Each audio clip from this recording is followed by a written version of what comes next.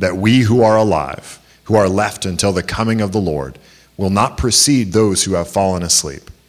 For the Lord himself will descend from heaven with a cry of command, with the voice of an archangel, and with the sound of the trumpet of God. And the dead in Christ will rise first. Then we who are alive, who are left, will be caught up together with him in the clouds to meet the Lord in the air. And so we will always be with the Lord. Therefore encourage one another with these words. This is the word of the Lord. Please be seated. Hey, good evening. Good evening. It's good to be with you guys. As always, 7 o'clock service. A lot of fun. My name is Ricardo. If you guys are new, I'm one of the pastors here. One thing you need to know about Redemption Church, we're one church and we meet at multiple locations. Any other questions you have regarding Redemption Church, you could just take the information card that's in the seat in front of you, fill that out, and any questions you have, you could just drop it off in the offering boxes, which are located in the back by the doors, and we'd love to get back to you to answer those questions. A couple things I want to place before you guys. Last week we had a clothing drive, and as a church, we did an awesome job. The gal who raised it up, the gal who organized it, emailed me, and then I called her back, talked to her, and she said that we brought in, as a church, more clothes for the homeless people in Tempe than they could have ever imagined. And they were clothes that people needed. She said sometimes when we do clothing drives, people just give all the clothes that they don't want and clothes that nobody wants to wear, even homeless people. And she said, we didn't do that. So good job. I want to encourage you guys. Second thing I wanted to place before you is last week, this past Wednesday, we had our first Tempe campus art gallery, and it was a blast. For those of you guys who were there, you know exactly what I'm talking about. We got a chance to see the art of many artists within our own church, just singing, some poetry, some painting, some pictures. It was amazing. When you walked in, on the way in, you would have seen a picture with 2 hands and then 2 feet. If you didn't see it, check it out in the lobby on your way out. That picture was made by Autumn, who's one of the gals here in our congregation, and we're going to give that picture to Maggie's Place. Now, the significance of that is when the picture came in on Wednesday night, it was green and blue, and I thought it was black and white. The guys corrected me. I'm colorblind, clearly. So it was green and blue, and she gave everyone an opportunity to contribute to it. And so if you see it now, it's really colorful. So young kids, adults, people came and they got to contribute to it. Now, the significance of that is that is a physical representation of what we'll all be able to do next week, tangibly and financially, that we'll all be able to contribute to Maggie's Place. If you weren't here last week, Maggie's Place is a place that for our Advent giving this year that we're going to raise $30,000 or more to be able to give to Maggie's Place. And so I wanted to remind you, that's next Sunday, December 18th, we'll have a special offering above and beyond our tithe and offerings to give to Maggie's Place. If you're here and you know you're going to be leaving or you're going to be out of town next week, you can contribute to Maggie's Place tonight by just filling out a check, and then the memo, just put Maggie's Place and make the check out to Redemption Church. All the proceeds, all the money will go to Maggie's Place. Lastly, last announcement we have is Christmas Eve. We're having 2 services on Christmas Eve. It'll be 4 p.m. and 11 p.m. So it's 4 p.m., 11 p.m. That's all I have for our time of announcements. Listen, we're going to get into our text. We're going to continue our series on 1 Thessalonians. If you're new, this is what we do. We preach through books of the Bible. And so if you have a Bible, we'll take it out and turn to 1 Thessalonians chapter 4. If you don't have a Bible, go ahead and raise your hand. Keep it raised real high, and the guys will be able to get you a Bible. Get the Bible in your hand, and meet me at chapter 4, beginning in verse 13. And as you turn in there, just to let you know, we are looking at verse 13 through 18 and verse 5, chapter 5, verses 1 through 11. So it's 17 verses, which is a lot. We are not going to be able to touch on every single thing in these verses. We will be able to look at what is Paul, the Apostle Paul, who's writing this letter, what are his emphasis to this church? What is the point that he's trying to drive? And so just to let you know, the first section, Paul is comforting a church and encouraging a church in death. And so essentially what he's doing is he's taking this teaching of the second coming of Jesus, the Advent, and he's encouraging this church in death. The second section, chapter 5, verses 1 through 11, Paul has taken the same teaching of the second coming of Jesus, and he's encouraging Christians in life. So one, he's encouraging them in death, and the other one, he's encouraging them in life, and that's what we'll be tonight. Before we jump into the text, would you please bow your heads and pray with me as we ask God for the Holy Spirit to illuminate his text for us tonight. Heavenly Father, we thank you and we praise your name. God, we ask more than anything tonight as we look at the teaching of the Advent, the second coming of your Son, Jesus. that you would give us encouragement, you would give us comfort, the same way that you would encourage the church in Thessalonica. God, we pray for an outpouring of your Spirit to illuminate the word, that we may see most clearly your Son, Jesus. God, I pray that you would calm my heart, Lord, and remove me, that we may see the cross, the resurrection, and glorify your Son, the reason of which we were made. God, I pray that you would take our hearts and our minds and our intellect, and that you would engage them with yours. Jesus, we thank you and we praise you. In your name, amen. There's a book called Questions for My Father, really good book. And in the book, the author begins to ask questions that he wished he would have asked his father when his father was still living. Questions like, what about me would you change? What are the things in your life that you regret? And the questions of, where do people go when they die? Which I think is a pretty significant question. There's a 100% chance that when you're born, you will die. That's what we know for sure. There's a 100% chance that when we're born, at some point, we're going to die. We don't know when, but we're going to die. And everyone in this room has experienced the loss of someone that's close to you in death. In fact, this could be a really hard time for some of you during the time of Christmas because there's people maybe who were with you a year ago or 2 years ago that will not be with you this Christmas. And so there's a sense of sadness there. When we begin to ask questions about that, of what happens when people die, those are legitimate questions that we ought to ask. The first time I asked that question was about 15 years ago. The closest person to me that had ever died was my grandmother. I love my grandma. She was my grandmama, right? We were close. I was close with her. People used to say I looked like her and she looked like me, which was sometimes weird, but I got it. And she had big cheeks, and I would grab her cheeks, and she would pull my face close to her face. She was just an awesome woman. And if you know anything about African-American culture, the grandma is like the pillar. Like, she's it. She cooks the best. She cleans the best. And she was my biggest fan, and I was her favorite grandson. And my brother and sister used to let me know that all the time. It was clear. After she died, we could be honest. Like, remember you got this gift? Like, you know, my brother and sister would get like a Tonka truck, and I would get like a truck, right? And it was obvious, right? I loved her. When my grandmother died, I remember the day, I remember the time, I remember where. She was at Kaiser Permanente Hospital on Sunset Boulevard in Hollywood, California. And I remember it rocked me as a 14-year-old. It rocked me. I remember being at the funeral, looking at her in the casket and thinking, that's not my grandmother. And asking the question of my mom in tears, will I ever see her again? Will I ever be able to see this woman again? And you know, you don't get over things like that. You ask questions and more questions, like, was she there when I graduated from high school? Was she there when I graduated from college? Was she there when I got married? Does she see all these things? What's going on? But ultimately, what I want most, and what I wanted most, was I want to see this lady again. I want her to see that I grew up and I became a Christian. The thing that she used to talk to me all about, I want to see that. And some of us are like that with people in our lives. We ask, will we see these people again? That's the same question that this church in Thessalonica was asking. They had been taught about the gospel. Paul had started this church by planting the gospel, and it came in the power of the word and the power of the Holy Spirit. They knew about Jesus, and they knew about Jesus' coming. They knew that there was a second coming of Jesus in which he would redeem people, but what they did not know, or they were uncertain or unclear, was, did the people who died, will they see Jesus? And will we see them again? And Paul picks up in verses 13 to 18 to be able to encourage them in their mourning. Verse 13 says,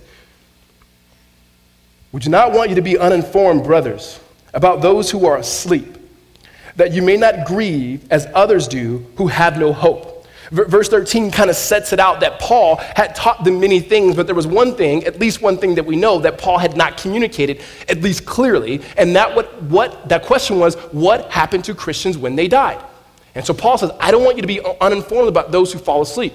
Now, the language here, in this section of this passage, when Paul uses fall asleep, it's a euphemism. He's talking about those who have died. And I believe that he uses the language fall asleep to communicate that death is not final. And so he says, as Christians who have lost other Christians, you should not grieve as others do without hope. Now, when he says without hope, he's saying the normal understanding of life after death for the people in the Greek culture here was that you just died and that was it. And maybe there was an afterlife, but there was no certainty. So hope was not true hope. What Paul wants to give them is certainty. of the historicity of Jesus Christ, the empirical evidence of the resurrection of Jesus to say you can have a firm, secure hope. Another thing I want to just point out here is when it says that you do not grieve, Paul is not saying that you shouldn't grieve. He's saying that you shouldn't grieve in the way as if there's no life after death. He's not saying that you can't cry or you can't weep. We talked about this a couple weeks ago. Jesus himself cried twice. One of the times that Jesus cried, that we see in the Gospels, is he cried when he looked at the city and the city would not believe in him. Ultimately, people who did not believe in Jesus and ultimately who would not come to know him, he wept. And the second time that he wept, that when he was at the funeral or at the gravesite of his good friend Lazarus, and it says that he wept. And so by no means does the Bible ever teach that we shouldn't grieve. For centuries, Christians have taken this text and said that we should be somewhat stoic. Somewhat, if people die, who cares? It doesn't matter. God's going to come back. And that's not it. Because many of us know exactly. Sometimes it's uncontrollable. That when you think about someone you've lost, when you think about someone you love, you can't help but be able to mourn. You can't help but have a sense of sorrow because there's a loss. You suffered loss. And Paul is saying, I want to be able to encourage you. I want to be able to comfort you in that. And he goes forward in the next several verses. Verse 14, he says, for since we believe that Jesus died and rose again, even so through Jesus, God will bring with him those who have fallen asleep. For this we declare to you by the word of the Lord, that we who are alive, who are left until the coming of the Lord, will not precede those who have fallen asleep. Now what Paul does in verse 14 is, he starts off with a confession or a creed. He says, we believe in Jesus. And he's saying, we believe in Jesus, and we believe that Jesus came, Jesus died, and that Jesus was raised. They would have been in agreement with that. And he points ultimately to Christ and says, in the same way that Jesus was raised, now God, the Father, with Jesus or through Jesus, will also raise the dead. So his first concern is talking about the dead in verse 14. He says, God will raise them. That's our faith. That's what we believe. In verse 15, he goes forward to say that, for this we declare to you by the word of the Lord, that we who are alive, who are left until the coming of the Lord, will not precede those who are fallen asleep. And so what Paul is trying to communicate here, he's saying God has a plan to raise up the dead, and he's also got a plan for those who are living at the second coming. And so the context here is a funeral. The context here is people asking questions in their mourning. And what Paul begins to answer is to give them exactly what they're asking. The dead will raise. The people who are alive will also see Jesus, the very thing that they wanted. And when it says that they will not proceed, the thought was that if Christians had died because they had a bad understanding, or at least not a clear understanding of eschatology, which is the study of end times, they thought that since Jesus hadn't come and these people who had believed in Jesus had died, that they wouldn't see Jesus. This is convicting because most of their mourning wasn't just, I'm not going to see my friends anymore, I'm not going to see my parents anymore. It was, they missed out on Jesus. There was a deep concern that they were worried that these people were not going to be able to see Jesus, the very hope that they had been promised. The very promise of the gospel is that they would be with Jesus. And that concerned them deeply to the point that they were mourning. And they wanted to know. And so the encouragement came to them, with Paul saying, God's got a plan for this. God's got a plan. You see, we know something of the Bible to be true. That when people who are believers in this life, believers in Jesus Christ, die, they fall straight into the Lord. Paul elsewhere says in Corinthians that to be absent from the body is to be present with the Lord. They didn't know that. But yet their major concern was not that they died, which was sad, but that they wanted to know Jesus. And they wanted to know, would they be able to see Jesus? And then Paul goes on to verse 16 and 17. 16, he says, for the Lord himself will descend from heaven with the cry of command, with the voice of the archangel, and with the sound of the trumpet of God, and the dead in Christ will rise first. Here's a picture here. Paul uses some Old Testament language here by using the language of a trumpet. The trumpet communicated the presence of God. It communicated fanfare, that there would be an excitement. And so Paul takes these Christians who are mourning, who want to see Jesus and want to see the people that they lost, and he says, you will see him. You will see Jesus. He will return. God will return. There'll be trumpets. There'll be a loud noise to awake the dead, that we will rise together and we will see a literal return of Jesus Christ. That is meant to bring excitement. That was meant to bring joy and encouragement. And Paul says, you'll see it. You will see it. And he goes further in 17 and says, then we who are alive, who are left, will be caught up together with them in the clouds to meet the Lord in the air, and we will always be with the Lord. Now, verse 17. Verse 17, 1 Thessalonians, is chapter 4, is probably one of the most controversial verses. It's a verse that has just elicited much speculation, writing, books, terrible movies. There's been all types of things that are written on this text. Now, I just want to teach you something real quick. When you come to the scripture, there's a way in which you study the scripture, all right? And so what you have to do first is you have to ask the authorial intent, meaning what did the author of the Bible, of this particular letter, meant to say to his original audience? So what did it mean to them? And then we take, then what does it mean for us? We can't just say, what does it mean for us now before we understand what it meant to its original audience. This is healthy. And the reason why this is healthy is Paul's point here is not to communicate maybe some things that we've been taught. The primary point here, again, the context, it's after a funeral. People are sad. They want to know, will our friends see Jesus and will we see our friends? That's the question that they're asking. And that's the answer that Paul is trying to give them. So let me explain, 17. It says, then we who are alive, who are left, will be caught up together to meet them in the clouds with the Lord in the air. Now, here's the picture. If you're not a Christian right now, this is where you completely check out, and I get it. We get really weird. And so Jesus says, right here, Paul says that the dead will rise, and those of us who are alive will rise when Jesus comes, and we'll meet in the air in a cloud. That's different, right? But that's what's going to happen. That's what's going to happen. What are we going to be doing in that cloud? I have no idea. Dancing, singing, I have no idea. Here's what Paul's trying to communicate, though. We will be with Jesus, and we will be with those who believed in Jesus. That's what matters. So often, people speculate, and they say, well, that means we're going to go straight to heaven, or we're going to come straight down to the earth, and we're going to have this rain or this rain. The rest of the Bible speaks to things like this. This text in particular, Paul's main concern is not about our geographical location when Jesus returns. He leaves us in the clouds in this text. Because for Paul, the main thing was, as he drives it home in verse 17, is that we will always be with the Lord. Jesus was the main thing.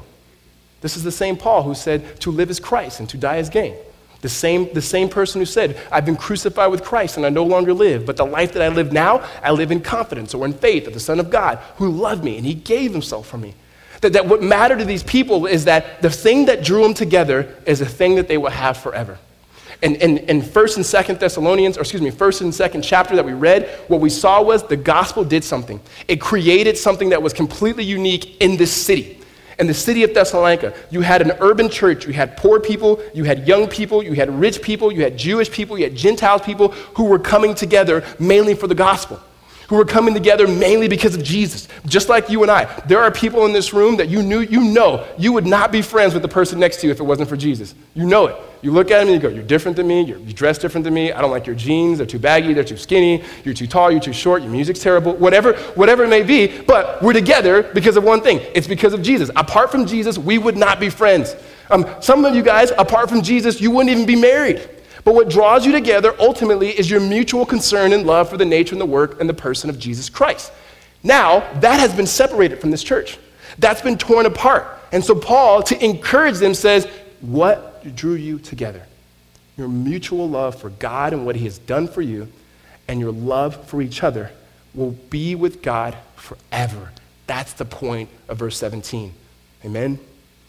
Paul is not talking about us getting caught up. He's not talking about us being left behind.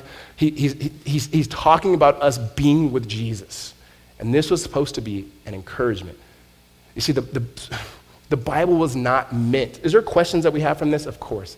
But the Bible was not written to gratify our curiosity.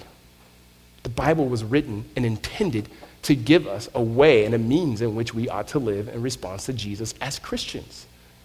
And so Paul brings it home in verse 18. He says, therefore, meaning everything that he has just said, therefore, encourage one another with these words. Meaning this was meant to encourage. So this is something that should be read at funerals. It's something that we should comfort people with. But by no means is this to trivialize the pain, the loss, the hurt, and the sadness that we go through.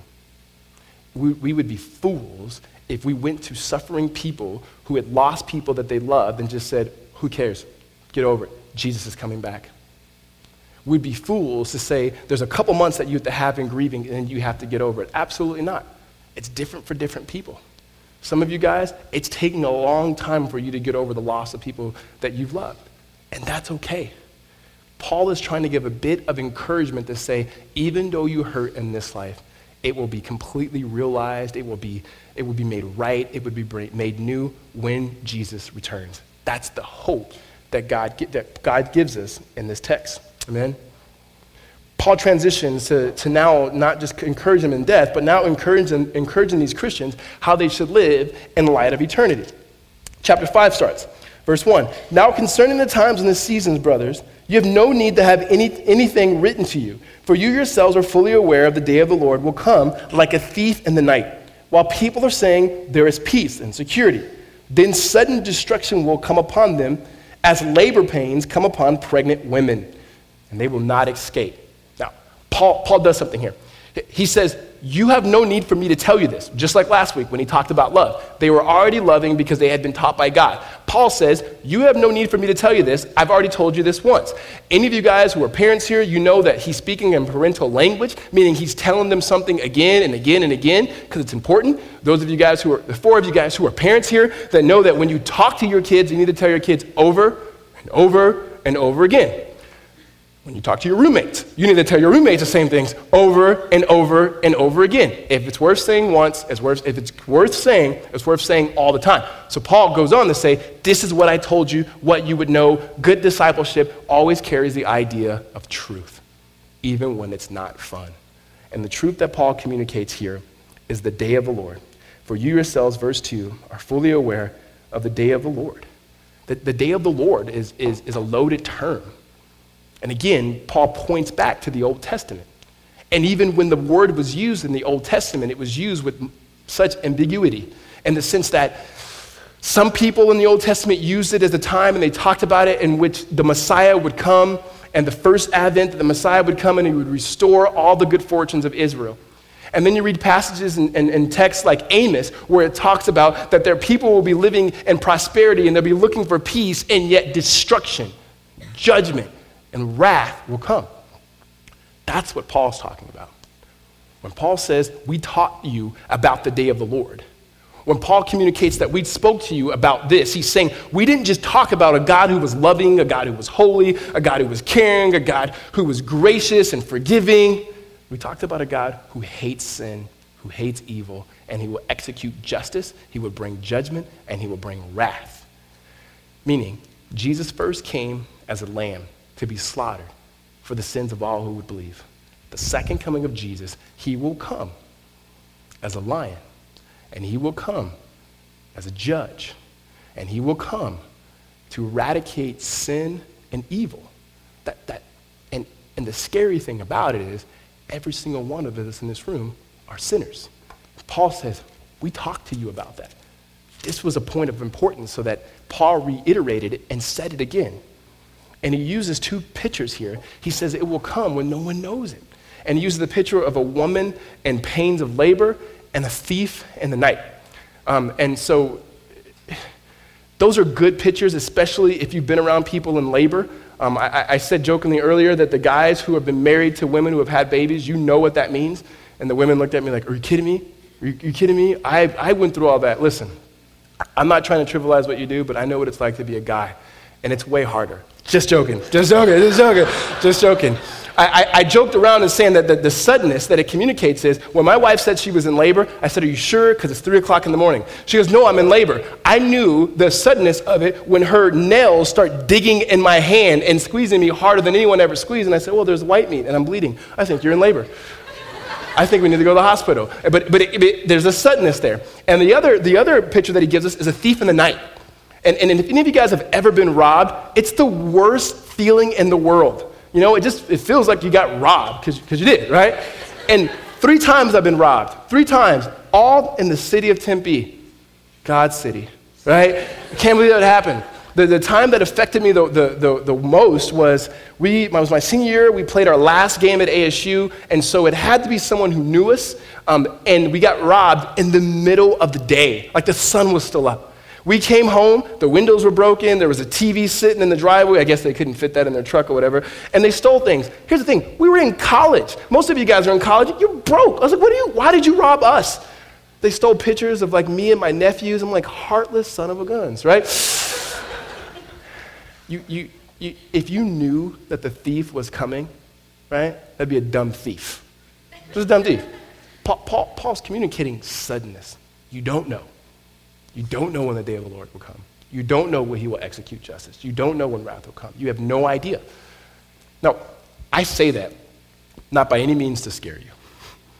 Not by any means even to warn you, because I don't think that's Paul's text. Some of us grew up in churches where we use that and go, the wrath of God is coming upon you. Believe in Jesus. And that's never God's motivation. God's motivation for you to believe in him is never out of fear. He doesn't try to scare you into salvation. And I say this somewhat personally because there was a couple times where I raised my hands in church to accept Jesus that I really didn't accept Jesus. They put on a movie. I watched the movie. I saw water turn into blood. I said, sign me up for whatever, right? Just not that. And Paul's not trying to scare people. God's not trying to scare people. In fact, Paul is communicating a sense of being unprepared. Yet, what he does next is he comforts and he encourages. In verse 4, he says, but, which is the transition here. So the but, in compare and contrast, there's a contrast here. He says, but you, those in Jesus, you were not in darkness, brothers, that the day should surprise you like a thief. Meaning you're not in darkness, and darkness just communicates that you are not living in such a way that the thief will come to surprise you. That you will not be surprised by this. That it won't be a bad thing when God comes. It's not something that he's going to come and you're going to be afraid. This should bring comfort.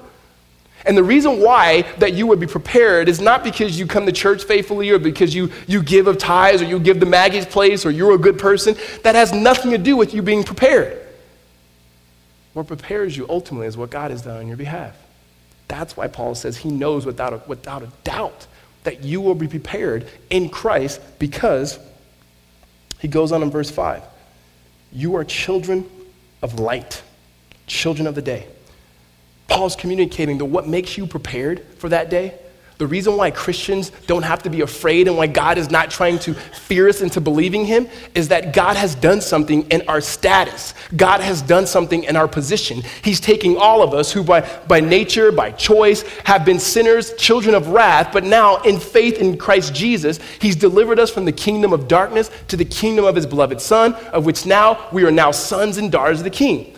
Paul says it elsewhere that he gives us his spirit that testifies with our spirit that we are children, and it cries, and an experiential cry, Abba, Father. So what makes us comfortable, what makes us have comfort and know that we're prepared is not what we do, but it's completely, fully in what God has done in Jesus. That's good news.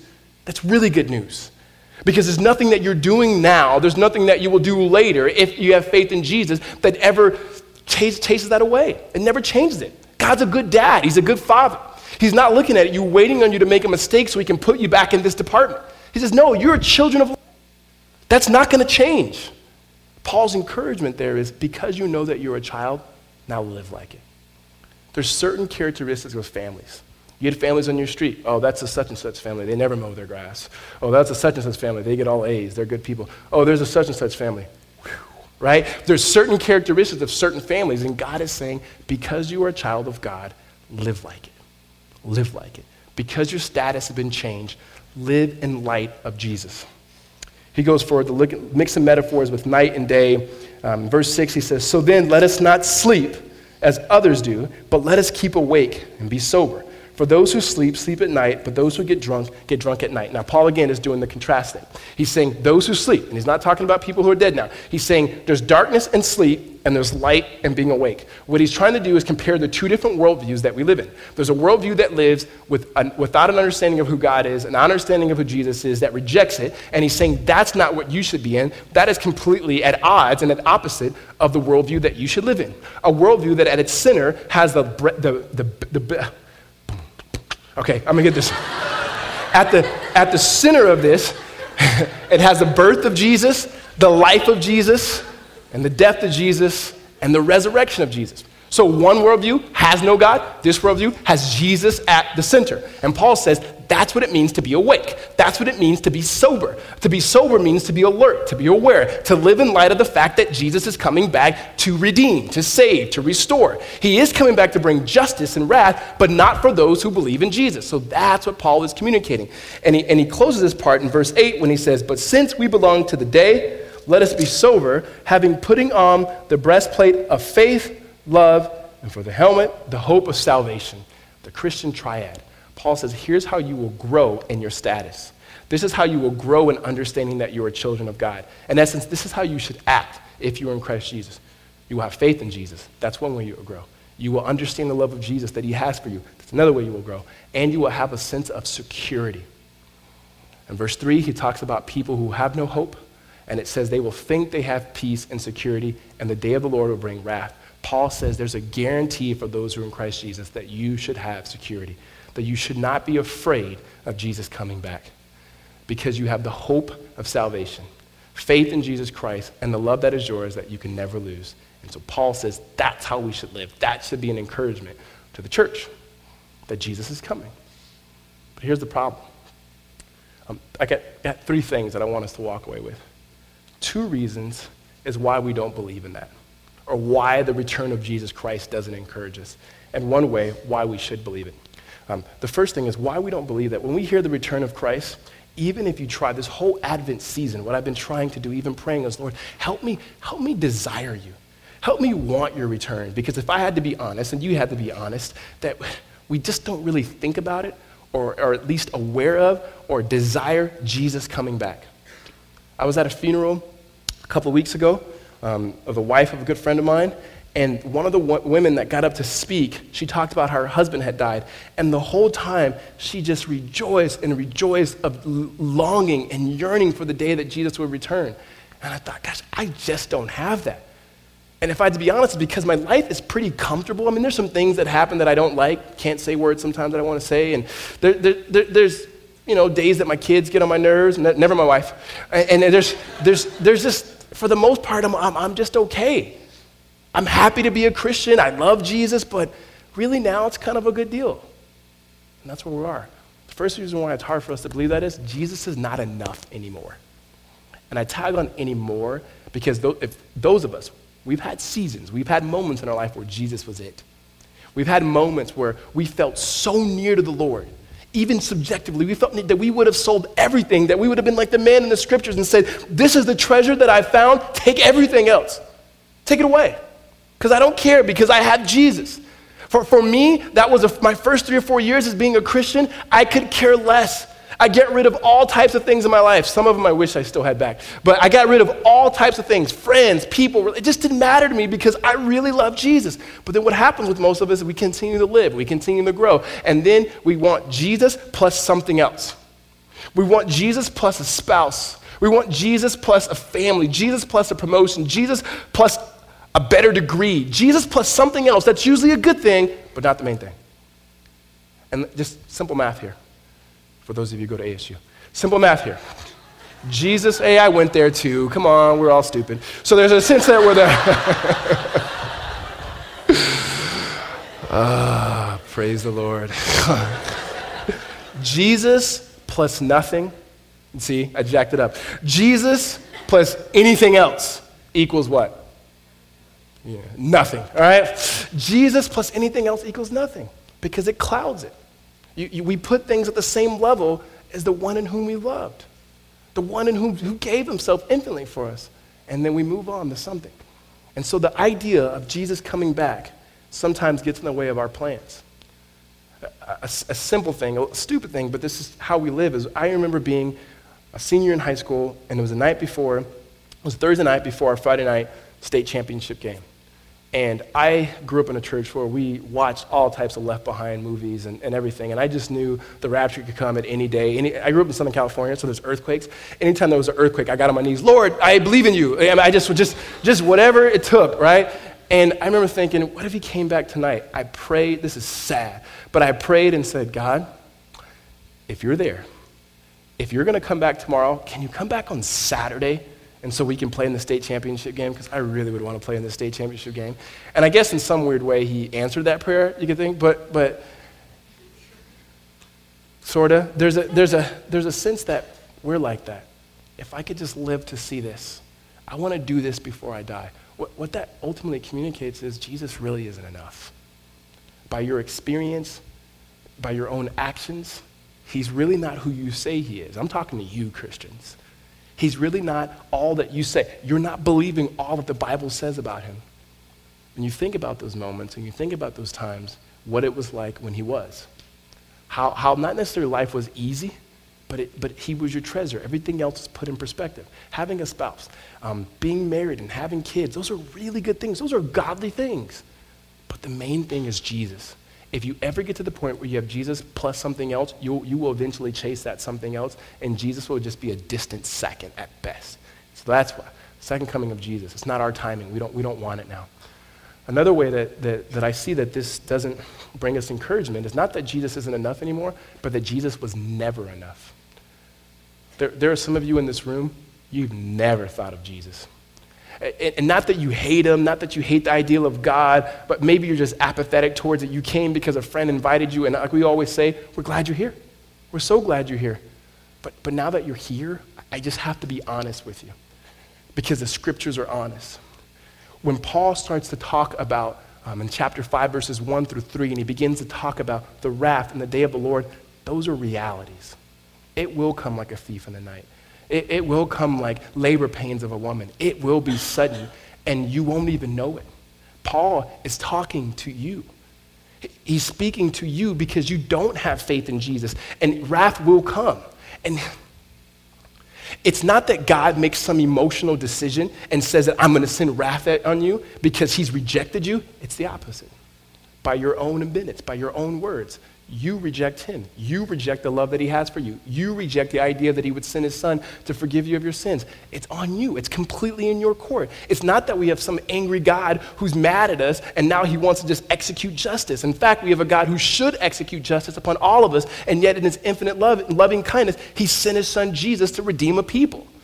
And so when we begin to talk about the second advent, we talk about Jesus coming back, you sit here and you go, I don't care. And I said, that's why I wouldn't bring encouragement to you. And I also want to say this too. When this passage begins to bring comfort and encouragement, it brings comfort to those who believe in Jesus. Not that Jesus doesn't love you. Hear me. It's not because Jesus doesn't love you. It's because you don't love Jesus. I have to be honest with you. Paul closes here speaking to Christian and non-Christian. And what he begins to do here is he takes all of us, those of us who are in the camp as Christians, who say that we love Jesus, yet our lives don't live like it, and those of us who are here who say, I don't even know who Jesus is, but I don't believe who is. Paul speaks to both, and he says there's a goal here. There's a goal in why we should look to the second coming of Jesus. And he continues here in verse 9 in chapter 5. He says, for God has not destined us for wrath. Meaning, it's not God's desire. God does not say, you know what I want? I want to bring wrath upon people. That's not his desire. That's not his heart. He does it because people reject him because of their own sin. God's desire is not saying, I don't like you, I don't like you, and I don't like you, therefore I will do these things. In fact, it's the opposite. He says, I have not destined you for wrath, but to obtain salvation. That's the goal. To obtain salvation. Now, Paul puts a word in here that I think is very important for us to understand. He could have just said, God doesn't destine for wrath, but for salvation. But he puts something in the middle here, that word obtain. And the word obtain means to acquire or to know. That Paul's goal here, that God's goal here is that you would know without a shadow of a doubt. That you would know that there's nothing you can do to earn God's grace and his favor, and there's nothing that you can do to lose it. That without a shadow of doubt, that there's a security that comes in knowing Jesus. That's the goal, that you would have salvation freely in Jesus. Nothing you do, all that he's done. I can't offer it to you. No one in this room can offer it to you. Nothing else has a hope that only that God has. And it's a real hope. It's abiding hope. It's a true hope. So he pleads with the Christian to say, there's a way that Jesus can be enough. And he pleads with those of you who are not Christians, and he says, there's a way that Jesus can be enough. And the goal is that you would obtain salvation. And he talks about the agent is through Jesus Christ. Verse 10 is the means, who died for those of us who would believe in him. He died for us, whether we are awake or asleep, that we might live with him and live with him forever. I can't say this more clearly. Only in Christ Jesus you are more loved and accepted than you ever dare hoped. Every single one of us, if we were being honest with ourselves, what we are looking for in the things of this world, what we are looking for in a spouse, what we are looking for in school, what we are looking for in work and occupation, what we're looking for probably 2 or 3 things: to be loved without a doubt, to be accepted, to be approved, to not to be rejected. And yet everything else that we place our faith in will do that. Our families will do it at some point. Our boyfriends will do it. Our girlfriends will do it. Our husbands will do it. Our jobs will do it. At some point, they will fail you or you will fail it. And what the Bible teaches us is that Jesus Christ is the only one who will never fail you. He's the only one who says, I will never leave you nor forsake you. And when you fail him, he died on the cross for you. He forgives you. He loves you. There is no other hope. Amen? Paul closes with this. Verse 11, therefore, because you can have faith in Jesus Christ, because you do have a secure hope in salvation, encourage one another and build one another up, just as you are doing. Meaning the purpose of it all is when people are suffering, when they of loss, point them to Jesus. How we will aspire to live in light of Jesus' coming, how we would desire to see Jesus and grow, that would encourage us, is to point each other to Jesus. At the end of the day, what this church wants to be about is people who know and see that God the Father has given us his son Jesus, and he's given us the Spirit, which again points to Jesus. Amen? Let's pray. Father, it is not always easy by any means to preach truth. And I say that, and not even in an arrogant way, Lord. I don't know truth on my own, and neither does anybody in this room, but you have given us truth in your son Jesus, who said he is the truth, and he's also the way. And not the way to escape this world, not the way to escape suffering, not a way to even escape death. For you yourself, Lord, entered into this world to die. Lord, that's why we celebrate Christmas, because it was joy, because God had entered in. He'd entered into our mess, that you'd entered into our pain, that you'd entered into our suffering. You've entered in even to our tears, Lord. That as Jesus wept over his friend Lazarus, not just for Lazarus, but he weeps with us as we weep. Father, we pray that by your Holy Spirit, God, that we would see you and cultivate a relationship with you, Lord, that is bigger than we've ever imagined, that you truly would be enough. And so, Lord, we repent that we look to things, Lord, good things in which you've given us to point to you, but we, Lord, we point to them. And so we ask that by your Spirit, you would lead us into repentance, into your Son, Jesus. And God, I pray, Lord, that for those who are here that are questioning the thought of salvation, that are questioning the idea of Christianity, that you would give them, Lord, the means of the Holy Spirit to see the empirical evidence and the data of the resurrection of your Son, Jesus. Even more than that, Lord, that you would speak to the simple, and you would speak to the wise, and that you would satisfy them, Lord, with your love. God, this is only something that you can do. God, I pray that you would stir up in all of us a desire and a longing for your return, not just to escape the bad things in this world, but to meet you and to know you, to see you and to live with you forever. In Jesus' name, amen.